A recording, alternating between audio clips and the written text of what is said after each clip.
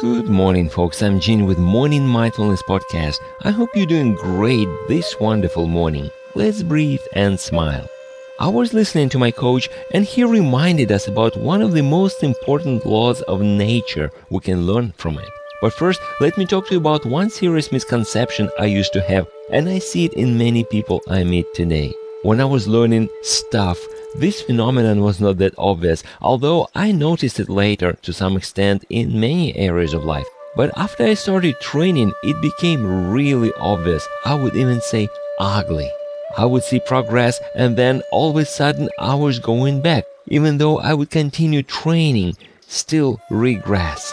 What's wrong with me?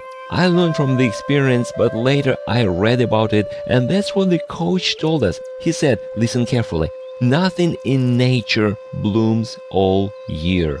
Duh. Every living creature, plant or animal, is going through a cycle. Sometimes the difference between two sides of the cycle is enormous. Look at the forest during the summer and winter. Should I keep going? This does not mean that the nature is dying, it is falling asleep. It is working in the areas other than blooming. It doesn't stop. And the lessons we can learn from the nature are: 1. Don't stop. Keep going and doing what we need to be doing in training, in self-development, in business, whatever. 2. Don't expect constant visible improvement. It will go up and down, and nothing we can do about it. That's a law of the nature. But we cannot stop working on ourselves inside. If we stop, we may die. Emotionally, intellectually, of course.